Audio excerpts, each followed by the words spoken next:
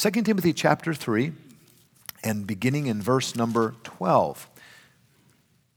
Yea, and all that will live godly in Christ Jesus shall suffer persecution.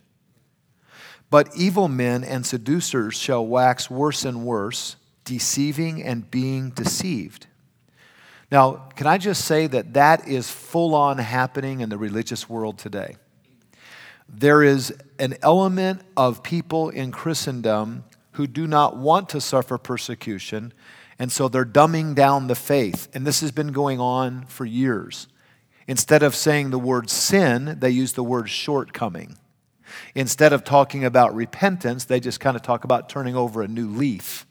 Instead of preaching about holiness, the only holiness in the church are the holes in the jeans of the preacher. And what they're doing is they're attempting to have Jesus their way. But the Bible says those that will to live godly, that have a godly testimony, there's going to come some persecution. I don't want that for you. I don't want that for my life. I don't want that for my grandchildren, but it's what the Bible says. There's going to be someone make fun of you. There's going to be someone write you a mean note. No one told me that when I was in Bible college. I had to get in the ministry, but sure enough, it's happened. And I'm not trying to discourage you. I'm just trying to be a realist. By the way, Jesus said, if you're going to follow me, you got to deny yourself, take up your cross, and follow me. And he said the world hated me, and they're going to hate you. So it's a reality. And then in verse number 13, evil men and seducers shall wax worse and worse, deceiving and being deceived. And there's a lot of spiritual deception in the world today and false religion. And so that's kind of the backdrop of the message. But the text for today is verse 14. It says, but continue thou in the things which thou hast learned and been assured of, knowing of whom thou hast learned them. Now think about that. Knowing of whom thou hast learned them. And I'm going to let you sit down in just a second. But don't sit down right now. So I'm working on a new message right now, and I hope to get some time to finish it in the next few weeks. But just think about this. Paul said to the Corinthians, he said this somewhat sarcastically, he said, you have 10,000 teachers, but only a few fathers. Speaking of spiritual core influences. Now, when I do preach this message, I want you to still say amen, all right? But I'm going to give you a little thought here. And I'm thinking of a visual I'm going to put up on the screen of the 10,000 teachers. But there's just a few men in your lives that have really brought you to this point. And you're either going to replace them with the 10,000 teachers, or you're going to keep solid at the core in your convictions. Now, the 10,000 teachers are bloggers, and they're podcasters, and they're people having little conferences, and they're having their different ways of doing things. There's 10,000 of them, but Paul said, but you have just a few fathers. And like a parasite, those 10,000 want to come in and slowly replace those spiritual fathers. And we see that referenced here. He says, continue thou in the things which thou hast learned and been assured of, knowing of whom thou hast learned them. Let's say that together. Now, that's why it's such a tragedy when a pastor fails morally, because what happens? Young men in college or in the high school group, they go, he sinned, therefore everything he taught me, I'm not going to follow it. Listen, if someone ever disappoints you, stop following the sinner that fell, but never throw away the truth if it was truth. You understand? Don't throw the baby out with the bathwater. So, knowing of whom thou hast learned them. Okay, so I'm going to count to 3, and I don't want you to name one of the 10,000 teachers. We know who those are. Those 10,000 teachers, they're out on the blogs. We know who they are. They're the podcasters. We know who they are. They're the New Age teachers. They're the guys that are kind of seducing and trying to draw away and being sarcastic about fundamentalism. I'm not talking about all of those. I'm talking about who has God used to get you to this point in your life? Who did God use to get you to an independent Baptist college? It wasn't one of the 10,000 teachers. They hate colleges like this. Right? So who have you learned from? The things that thou hast learned from, right? Just think about that right now. And my challenge my challenge to you is don't stop loving and don't stop listening to that home pastor, that parent, that camp speaker. Don't let the 10,000 voices replace them. So I'm going to count to 3, and I just want you to say, who is it that God has used in your life? Maybe 1 or 2 names. It's going to sound like we're talking in tongues. That's all right. But I'm just trying to illustrate this. So 1, 2, 3. Okay. All right. Now let me take what can happen, because most of you just named somebody that's a soul winner. They've lived a good life. They have a good marriage. They talked with you after camp. They've helped you through a tough time. They've been faithful when things weren't good at church. And if you're not careful, 10 years from now, you'll think that they're a square, and you'll not even want their advice, because your 10,000 teachers have taught you what it really means to live. And they'll have labels for it, you know. You understand better than they do, because you know more about grace, and you know more about this, and you know more about that. And so, before I pray, I just want to tell you this. We started West Coast Baptist College to help you continue in the faith once delivered unto the saints. And that's what I'm going to preach about today, is continuing.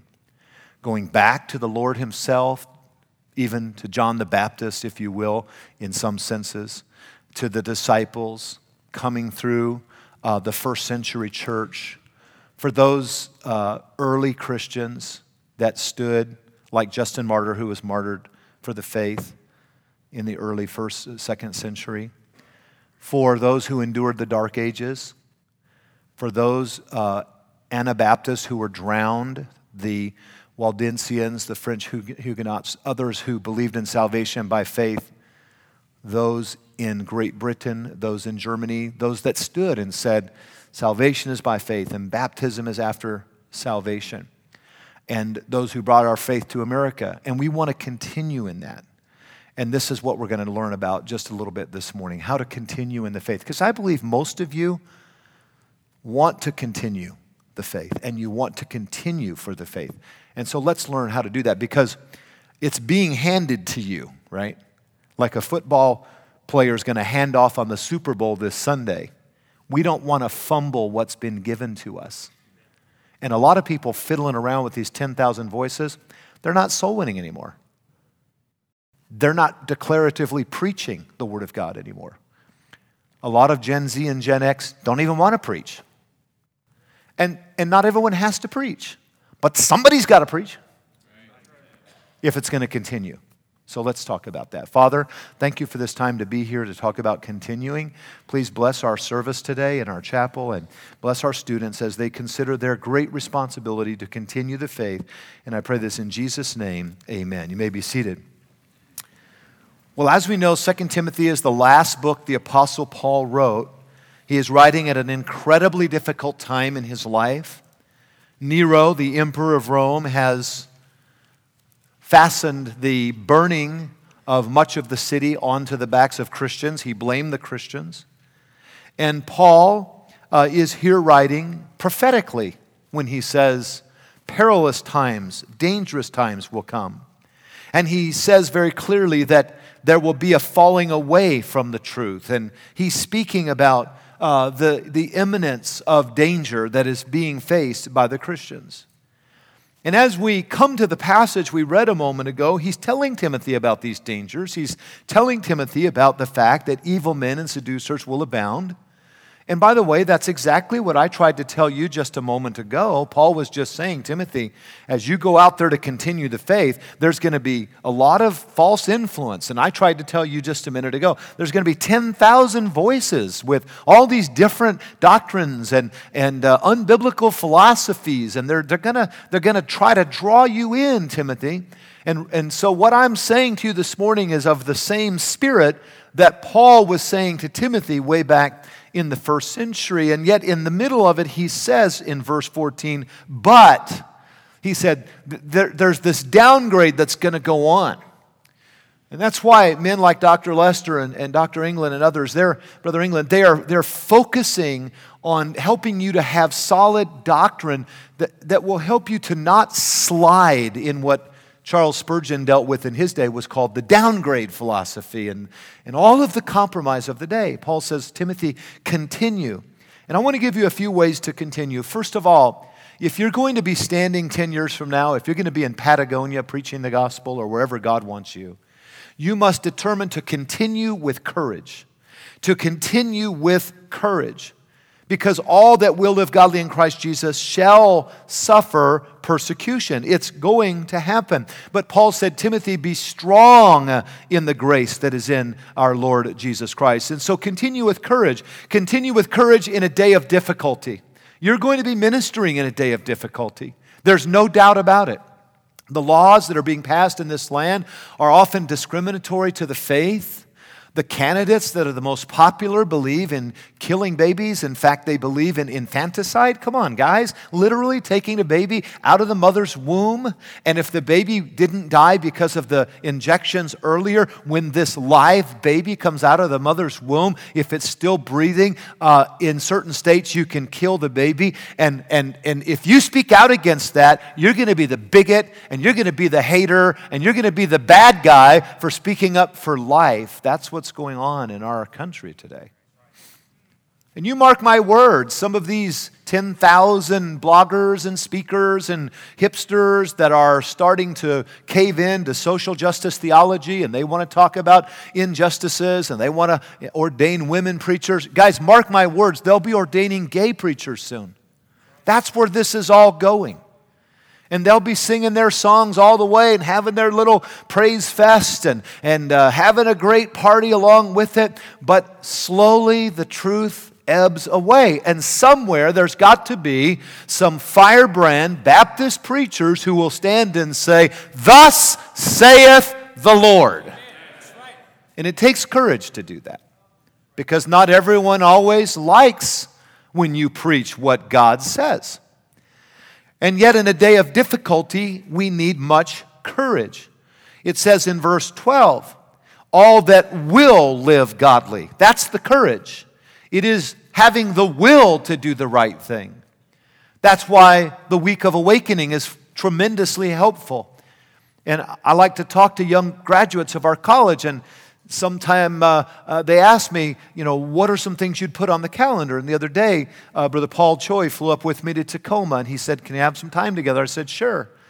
And God knows my heart. Any preacher that's ever asked for time from me may not have it immediately, but I try to make it, do my best. And he said, talk to me about some meetings that you'd have. And I said, Paul, you ought to bring some strong preachers in for 2-day meetings, 3-day meetings that will help to have a spirit of revival, that will help in laying down the foundational truths of the Word of God, that will, in essence, strengthen the will of your church to stand. Because the Bible says, having done all to stand, stand therefore. And the tendency of the modern day church is to slide. It's not to stand.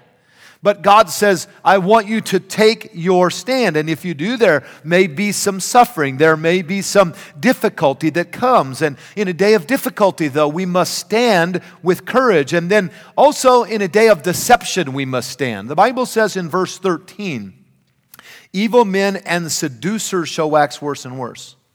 Now, some of these 10,000 teachers, they like to promote the most ridiculous questions. They are very seductive in their way of dealing with things, right? Well, where does it say in the Bible that you can't smoke? It doesn't say that in the Bible. Sometimes you have to take a biblical principle. Well, where does it say in the Bible someone has to dress that way? It may not say it that way. It may speak of modesty, and you must make an application. Has the Holy Spirit lead you? And sometimes, I just think that it's just fine to use this method or that method. And what they're doing is they're opening up a conversation, and they're baiting some of you who are novices into a conversation. And I want you preachers to understand, those of you that are preachers, you're looking at a preacher that has never once gotten into a Facebook discussion, a chat room discussion. Never one time have I gotten down and sat there to type to some guy who's out in Wisconsin eating Cheerios in his mother's basement to discuss contemporary theology. I don't have time to spend my life talking to Neanderthals about the what-ifs of life. I've got to have devotions with my family. I've got to pray for a church family, 9,000 members by name. I've got a staff to train and a church to love and a college to lead and a city to win. And I don't have time to listen to the 10,000 speakers tell me that soul winning's wrong and that godly music is wrong and that being a Baptist is passé and that do this, you'll be cool. And by the way, I've had many opportunities with these speakers, and they invite and they want you to come, but I don't want to give an uncertain sound. I have my priorities in place, and I want to stand with courage and do what God has called me to do. And I'm just simply saying that these 10,000 teachers, they want to draw you in. They want to set up questions and say, well, what about this? And what about this in the Bible? And while there's a place for certain discussions, some of these discussions, if not the majority of them, fall into the category of verse 13 of seduction. They view you as a pawn. They are not soul winners, these 10,000 teachers, so they want to draw you away from that name you named just a few minutes ago, your father, your pastor, the one that is the spiritual mentor in your life. And God says you need to continue with what they taught you. It's not about following men, though there's nothing wrong with following godly men as long as they're following Christ. But ultimately, it's about the truth, and it's about continuing with the truth. And so in this day of deception, and he says here in this verse, evil men and seducers shall wax worse and worse. Jesus said, if the world hate you, you know that it hated me before it hated you. The Bible says in 1 Timothy, and I'd like you to turn there, 1 Timothy chapter 4 and verse 1. Now the Spirit speaketh expressly. Now, let me just pause. How many of you believe that the Bible is the inspired, infallible Word of God? Amen. I do. So then it says, the Spirit speaketh expressly. So it's already the inspired Word, but here's some emphasis for you. The Spirit speaketh expressly. And what does he say? That in the latter times some shall depart from the faith. And we see that now. We see actual Christian songwriters and sometimes preachers. And I could name some of the names, it doesn't really matter. But they're literally coming out and saying, you know, I love the vibe of it. I loved hanging with those people, but I never believed that stuff. And exactly what the Bible says. They're turning away. They're falling away, departing from the faith. Notice, giving heed to what kind of spirits? Seducing. Gentlemen, if there's ever been a need for discernment in your lives, it's now. Okay. Why did I start West Coast Baptist College? To help with the continuance of the faith once delivered unto the saints. But there are those who are seductive in their mannerisms, in their methods, and in their message, whose goal is to draw a crowd, not to continue the faith. And you must have discernment as you are facing that generation of seduction. And the Bible says in verse 2 of 1 Timothy 4, speaking lies and hypocrisy, having their conscience seared with a hot iron. I heard one Baptist the other day saying, I've just got to unlearn so much of what I've learned. I got to tell you something. I don't have to unlearn what I've learned. I've learned from the Word of God. The fact is that there are many that are unlearning, but what they're unlearning, they need to go back and restudy. Because truth is truth. And we need to be faithful to the truth. Notice 2 Thessalonians, turn there please, chapter 2. 2 Thessalonians chapter 2 and verse 2.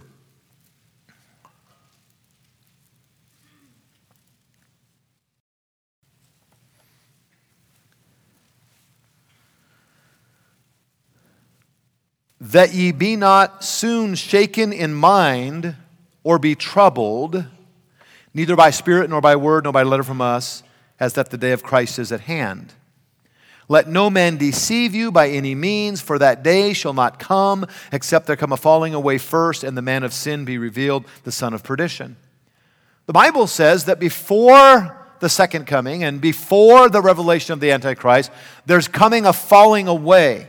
There's going to be a falling away from truth. So continuing in the truth will require courage. It's going to require spiritual stamina, because there will be a falling away. And what you're going to find is you're going to find ecumenical gatherings, and you're going to find people of all faiths gathering and feeling good about it and gathering together and dropping down their doctrinal distinctives. And we see that today in the ecumenical movement. And Jesus is just sort of a part of it, but not the preeminent one. And you must stand with courage for the Lord Jesus Christ. Continue with courage. If you're going to be standing years from now, you must take courage today. And I don't mean a mean spirit, but I mean a tenacity to hold to the truth of the Word of God. Secondly, you must continue with convictions. Now, these seducers, Brother Lester, they're challenging young people in every area. Things that they don't even know about. They're throwing out questions about the Bible, the preservation of the Bible, throwing out questions about creation, throwing out questions about revelation.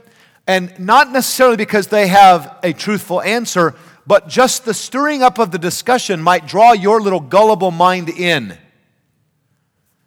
And you must determine that you, with courage, will stand and continue with your convictions. You see, the trend today is not to continue. And back to our text in verse 14, the Bible says, "But continue thou in the things." There is a tremendous tendency today to drift, not to continue. The modern church is lacking in its ability to remain uncontaminated by the unchristian thinking and morality of contemporary culture. The church is daily being affected by the culture rather than the church affecting the culture. And we must remember that the men and women who have changed the world are the men and women the world could not change. Men and women who stood for the truth, even when the world questions whether a man and a man should be married, even when the world questions the right to the life of an unborn child, even when the world questions the necessity of singing praise to God, whatever they question, men and women who stand true to the Word of God. I think of Harvard. Harvard was founded in 1636. Many fundamental preachers were trained there.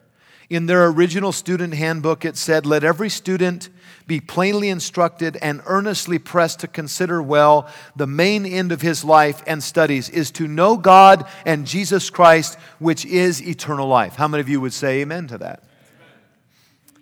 Here's the statement on their website today.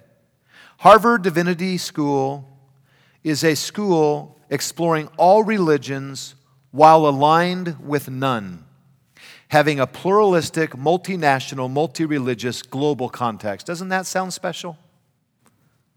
Pluralistic, multinational, tolerant, all of these things, but remember that pluralism is the broad way to hell. Pluralism, polytheism, are the beliefs that any and all roads can get you to God. What we would say about Harvard is that they did not continue with courage, but they began to drift and drift and drift so that now Jesus Christ is not preeminent at Harvard. And I want you to understand something from my pastor's heart, that when I came here in 1986, I had no salary, I had no choir, we had no band, we had no computer, we had nothing except for a faith to preach, to defend, and to continue in. And to that end, I pray to be faithful until the day God calls me home. Someone might say, well, church attendance is up or down, or this is great building or not a great building. All those things are really not as important as what I do with the faith, because the Bible says it is required of a steward that a man be found what? Faithful. And you think of that, those of you that stand behind pulpits, those of you that will stand behind lecterns. The great responsibility to continue the faith in your generation. Be very, very filled with convictions of doctrine. Come back to verse 14 if you would please. It says, "But continue thou in the things which thou hast learned and been assured of." This speaks of the doctrine. The primary barometer of growth is not numerical. Sometimes people say, well, look at this church. They have these thousands of people singing and jumping up and down and raising their hands and smoke machines going off and there's 10,000 teachers saying that's the way to go. Let me just tell you something. Ringling Brothers and Barnum and Bailey Circus can get a crowd. There is a difference between a crowd and a church. A church is a called out assembly of saved and baptized believers, holding to the truth of the Lord Jesus Christ. And so, in this day when we are attracted to everything mega, may we remember that God is calling us to have convictions for the truth. And the Bible says in 1 Timothy 4:16, take heed unto thyself and unto the doctrine, continue in them, for in doing this thou shalt both save thyself and them that hear thee. Now I'll tell you why I'm so saddened at the loss of Edward Sullivan. Because he was a graduate from the college who turned out the 10,000 teachers. He wasn't one of these guys hanging out at some little coffee shop with some little so-called Christian song that maybe says the name of Jesus, talking down his mentors. He was a faithful young man, a Filipino young man, who loved God, who loved his home church, his pastor where he was serving, his college that he attended, and he was a soul winner. He was someone bringing teens to Christ while others were sitting around blogging about, those stupid rules and we just have a better way and all this and that. He was busy helping people know God. And we'll have no doubt representatives of his funeral, and we'll honor his family in any way that we can. And I don't mean to be disrespectful. He's not going to have the crowd at his funeral that Kobe Bryant's going to have. I think Kobe was a nice man. I never knew him, shook his hand a couple times. My boys had some pictures taken with him. Seemed to really love his daughters. And I know the 10,000 voices would think what I'm about to say is judgmental, but I'm speaking to theological students, and I just want you to know that Kobe, before he passed away that morning, went to Mass. Now, there's a God consciousness there, and I'm not saying he's not saved. No one knows. But the Mass teaches that you receive the bread into your mouth. How many of you were saved out of Catholicism? Any of you? Some of you? And that the bread becomes whom? Jesus Christ. We do not believe that you get saved by taking bread and juice. You get saved by trusting totally in the finished work of the Lord Jesus Christ. To me, that's one of the saddest parts of the loss of Kobe's life, was maybe not knowing that he was really saved. And by the way, some people did, I know, try to witness to him. But on God's economy, what he is looking for from his people is not the magnitude of an empire like Kobe built. He's looking for someone to be faithful. And Edward Sullivan was faithful to the calling of God, to the Word of God, to soul winning, and to lifting up Jesus Christ. And so, while on earth the crowd may be relatively small compared to the heroes of this world at his funeral, in heaven, I believe he will hear these words, "Well done, thou good and faithful servant." Amen.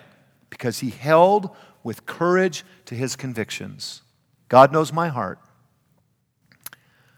I want to do everything I can to back up what your pastor taught you before you got here. You have 10,000 teachers, but only a few spiritual fathers.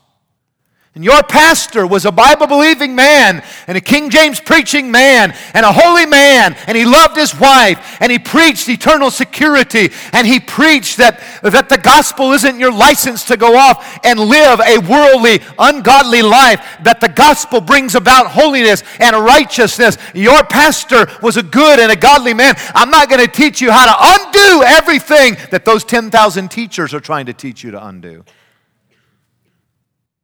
I want to be faithful in continuing the faith and the ministry that has been given to us in this generation.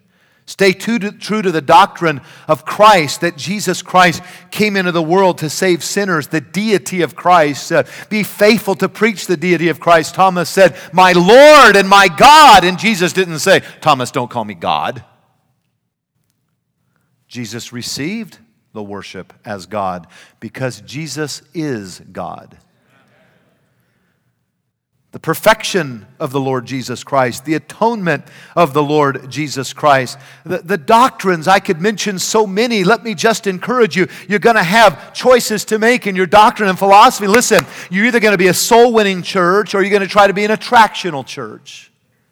Those that throw away soul winning normally say, well, I don't want to do the soul winning. I'll try to get the hippest band I can get so that we can draw a crowd. And you will. But do you want to draw a crowd or build a church? Do you want to see people saved or do you just want to have a crowd? You're going to have to choose between a soul winning and attractional. You're going to have to choose between the TR and all the rest. You're going to have to choose between being a Baptist and being some kind of an interdenominationalist. You're going to have to choose between being an autonomous Baptist or joining some convention for the money, and that's the only reason somebody would join.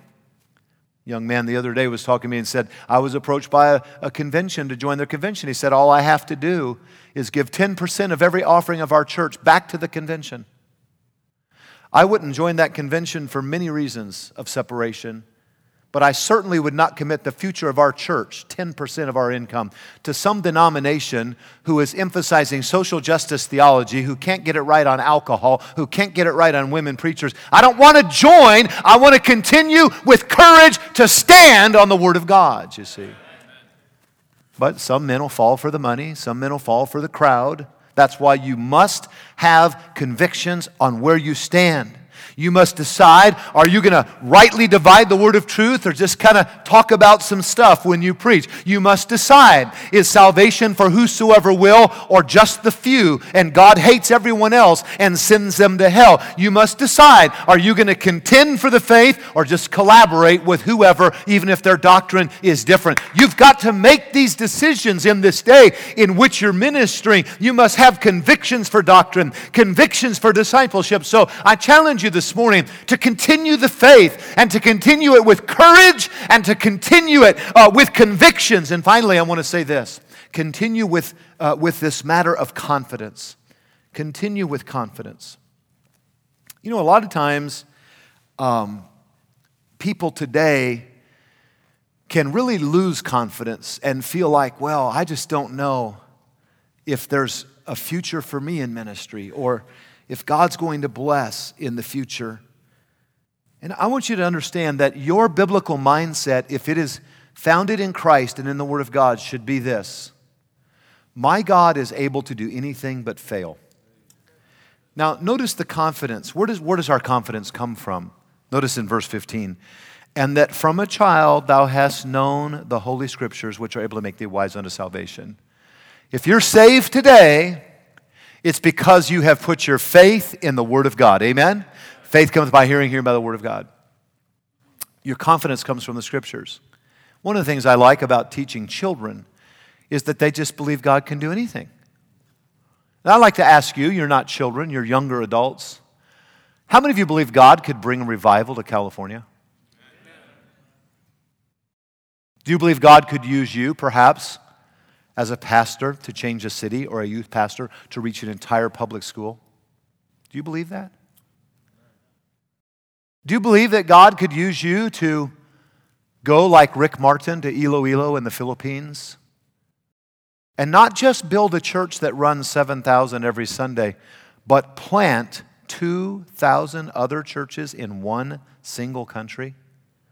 While guys are sitting in their studies in America listening to the 10,000 teachers and talking about some stupid little nothing, men like Rick Martin are overseas touching tens of thousands of people with the gospel.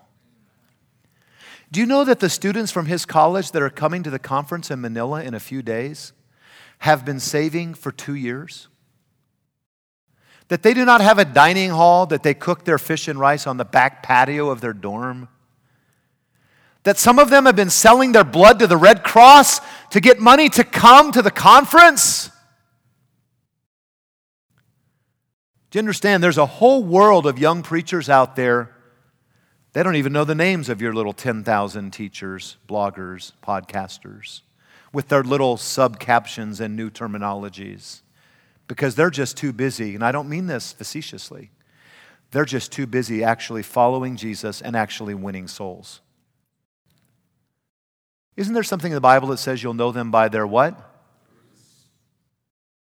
I don't want to follow people that aren't seeing godly fruit in their life. Souls that are being saved. So have confidence in this power of the Word of God. And this is what Timothy had since he was young. He had put his faith in the Word of God, which is quick and powerful and sharper than any two-edged sword. And we must keep our confidence there as well. Keep your confidence in the Scriptures. And let me say this to you. Keep your confidence in the gospel of Jesus Christ. Now, when I use the word gospel, there's a lot of connotations for that word now, but it's not a new word. And some people like to use it to describe a lifestyle of permissiveness. I understand that. But when I use the word gospel here this morning, I am describing to you the death, burial, and resurrection of Jesus Christ. And I believe in the power of that message of the gospel. And I do, by the way, I do believe there's power in that gospel to save a life and to transform a life. My difficulty is when someone wants to talk all about the gospel and their life is not being transformed. They're telling me how much of the gospel they understand while they gossip, while they get drunk, while they go into sin. That's not the power of the gospel. The gospel's not going to lead you to sin, rebellion, and gossip and little sneaky chat rooms. The gospel is going to change your life, you see. You become a new creature. And our confidence is in the power of the gospel. And notice it says in verse 15, which is able to make thee wise unto salvation. Now, Brother Gatch will tell you this, and many of you that have preached, you know what I'm about to say. You can get up and you can preach a message, and you can sit down and say, man, my joke didn't work. My message was a flop. But if you preach the gospel, people can still get saved. When Brother Getch came here the first time for revival meeting 34 years ago, I was a very young preacher. I was 24. I had a lot more hair back then. So this was our first kind of a revival. So I'm sitting over there, and Brother Getch gets up, and he says, take your Bibles and turn to Malachi chapter 3. He preached a message on tithing. Now, some of the modernistic, liberal gospel preachers today have unhitched, and they'll tell you this on one of their 10,000 sites. They have unhitched from the Old Testament. They actually say, we don't need the Old Testament, it's too legalistic. By the way, I believe all Scripture is given by inspiration of God. But I was a little bit liberal in my chair over there, because I kind of wanted him to unhitch from Malachi 3. We had like 60 people. I'm thinking, dude, I've got 60 people. My guest speaker is getting up here, and he's going to preach to them straight up on tithing, which is an Old Testament thing anyways, and they're all going to leave the church. That's the way you think when you're a young preacher. They're all going to leave the church. Now, looking back, I had told Brother Getch we could not give him a love offering. Maybe he was trying to help them to learn how to give so he could get a love offering. I don't know. That just occurred to me. That's never occurred to me before. And I'm just telling you, he's up there preaching on tithing. I'm thinking, oh my. Oh, man. And I hope they don't leave the church. Now listen to this. Through the course of preaching on tithing, he then began to talk about what the Lord had done for us when he died on the cross. And if he gave that much to us, shouldn't we give to him? And that was kind of the emphasis of the conclusion. And on that Sunday, a couple, Dennis and Janet DePrater, walked down the aisle. They put their faith in Jesus Christ as Savior. From a message on tithing. And 34 years later, when I stood in this pulpit last Sunday morning at 8:30, they were right back there. Right back there. And I'm telling you, some of these that are talking about their interpretation of the gospel, 30 years from now, you're going to be hard-pressed to find them. Because the gospel does not liberate you from the truth. The gospel keeps you in the truth. If you're truly saved, you're going to follow the Lord Jesus Christ faithfully. And so I want to challenge you to keep your confidence in the Bible. Now, I'm telling you that as a young preacher, I didn't have enough confidence in the Bible, Brother Getch. You did, I didn't. He knew that all Scripture is given by inspiration and that it would not return unto itself void, that if he was faithful to the text, if he was faithful to the text of God's Word, that God's Word would do something in someone's heart. And God taught me a great lesson in that revival meeting, that when God's Word is preached, great things can always happen, because there's power in the gospel of Jesus Christ. For I am not ashamed of the gospel of Christ, for it is the power of God. Not the website, not the dress, not the lighting package, not all of the other extemporaneous things, the humorous things. Look, you can fail in every area, but if you succeed in getting the gospel out, something great can still happen. It is the power of God unto salvation. I love the little letter I got a few Christmases ago. And it said, from a little girl in our church, "Dear Pastor, thank you for this church and your preaching. I know that you work very hard to do that stuff. We are very happy to have you here. This year my dad learned not to drink and smoke and how to be nice." The power of the gospel. Keep your confidence in the power of the gospel. And when Brother England's daughter wrote me that letter, I thought, how nice that is that she would write me that letter.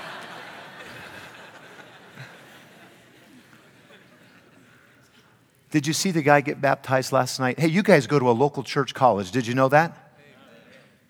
Very few colleges on the last night of revival see somebody get baptized. Did you see the smile on the guy's face? The power of the gospel, right? God's word still changes lives. Spurgeon said, the motto of all true servants of God must be, we preach Christ and Him crucified. A sermon without Christ in it is like a loaf of bread without any flour in it. No Christ in your sermon, sir? Then go home and never preach again until you have something worth preaching. There's power in the gospel of Jesus Christ. But continue thou in the things which thou hast learned and been assured of, knowing of whom thou hast learned them. Not the 10,000 newbies, but those that have brought you along. Remember what you've been taught and take it to the next generation, and do it with courage. And be a man that stands and a woman that stands on the truth of the Word of God. Be faithful and put your confidence in God's Word that His gospel still changes lives.